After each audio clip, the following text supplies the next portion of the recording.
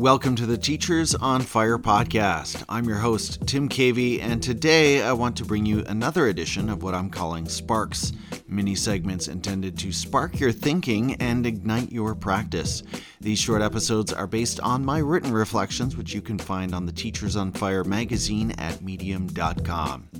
Today's Spark is titled, We Need to Use Our Own Brains. I'm stuck. How do I do this? What should I do next? These are the calls for help that every teacher who has spent time in a classroom has heard. And our typical response? We hurry over to these distress calls and do our best to help. Because that's who we are and that's what we do. We support learning. We provide solutions. We teach. Then we hear another call and another, and we help again.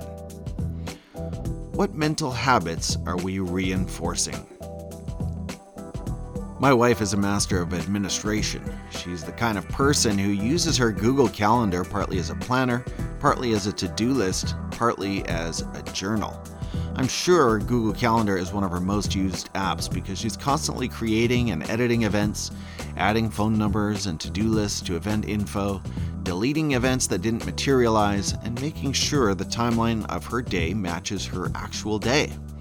If it's not in her calendar, it doesn't exist. It's pretty impressive. I learned this quickly about her in our early years, and because I knew that she kept an eagle eye on her calendar, it became easy to ask her for details on upcoming events. Hey, what time's the banquet on Saturday? Where is that restaurant again? Are you free on Thursday night? It was all in her Google Calendar, which she had shared with me.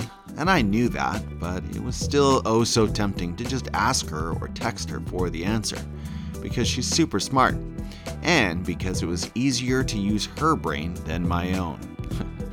Often, she would cheerfully check her own phone and give me the answer I was looking for. And frankly, she still does. She's a generous woman. But at some point, she also had the courage to have a loving conversation with me. Basically, her message boiled down to this. Baby, you can either keep using my brain to get the answers you're looking for, or you can use your own.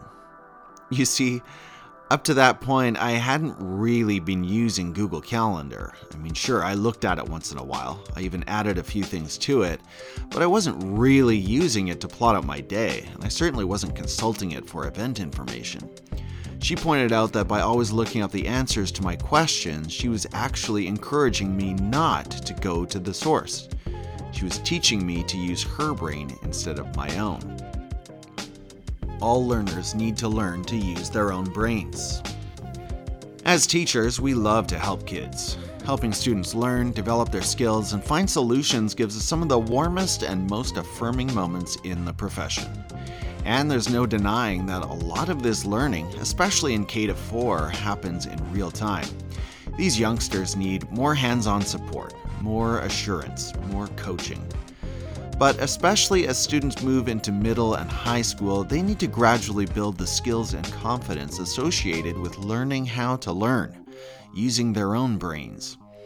There's a tried and true rule that I've seen around education for some time called Ask 3 Before Me.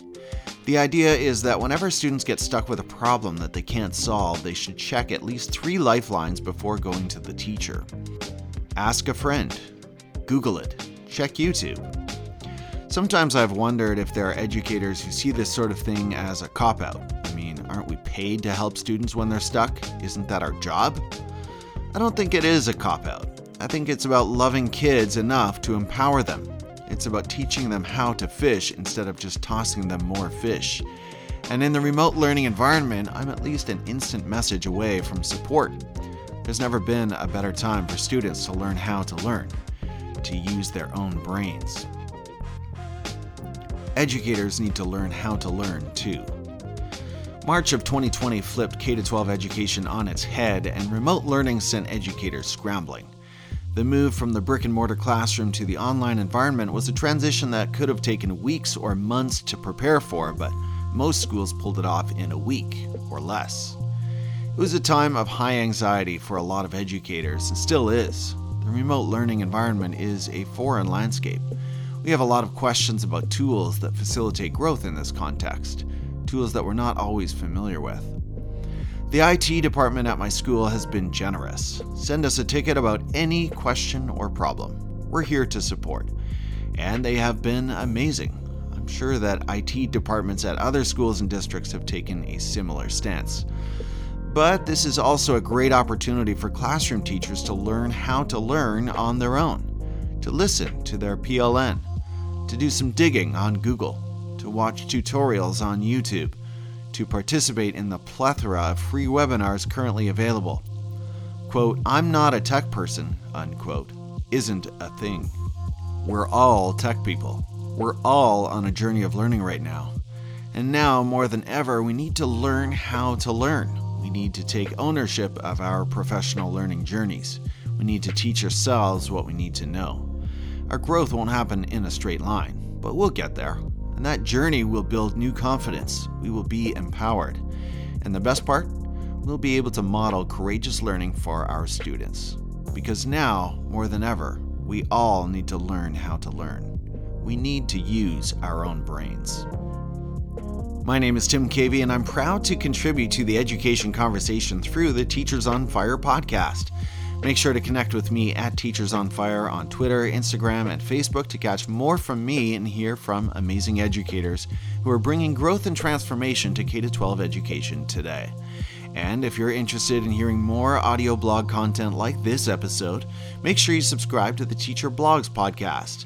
If you're listening on a mobile device, just search for the Teacher Blogs podcast on the very same podcast player you're using right now. Thanks again for listening to this Spark episode. Take care and stay safe.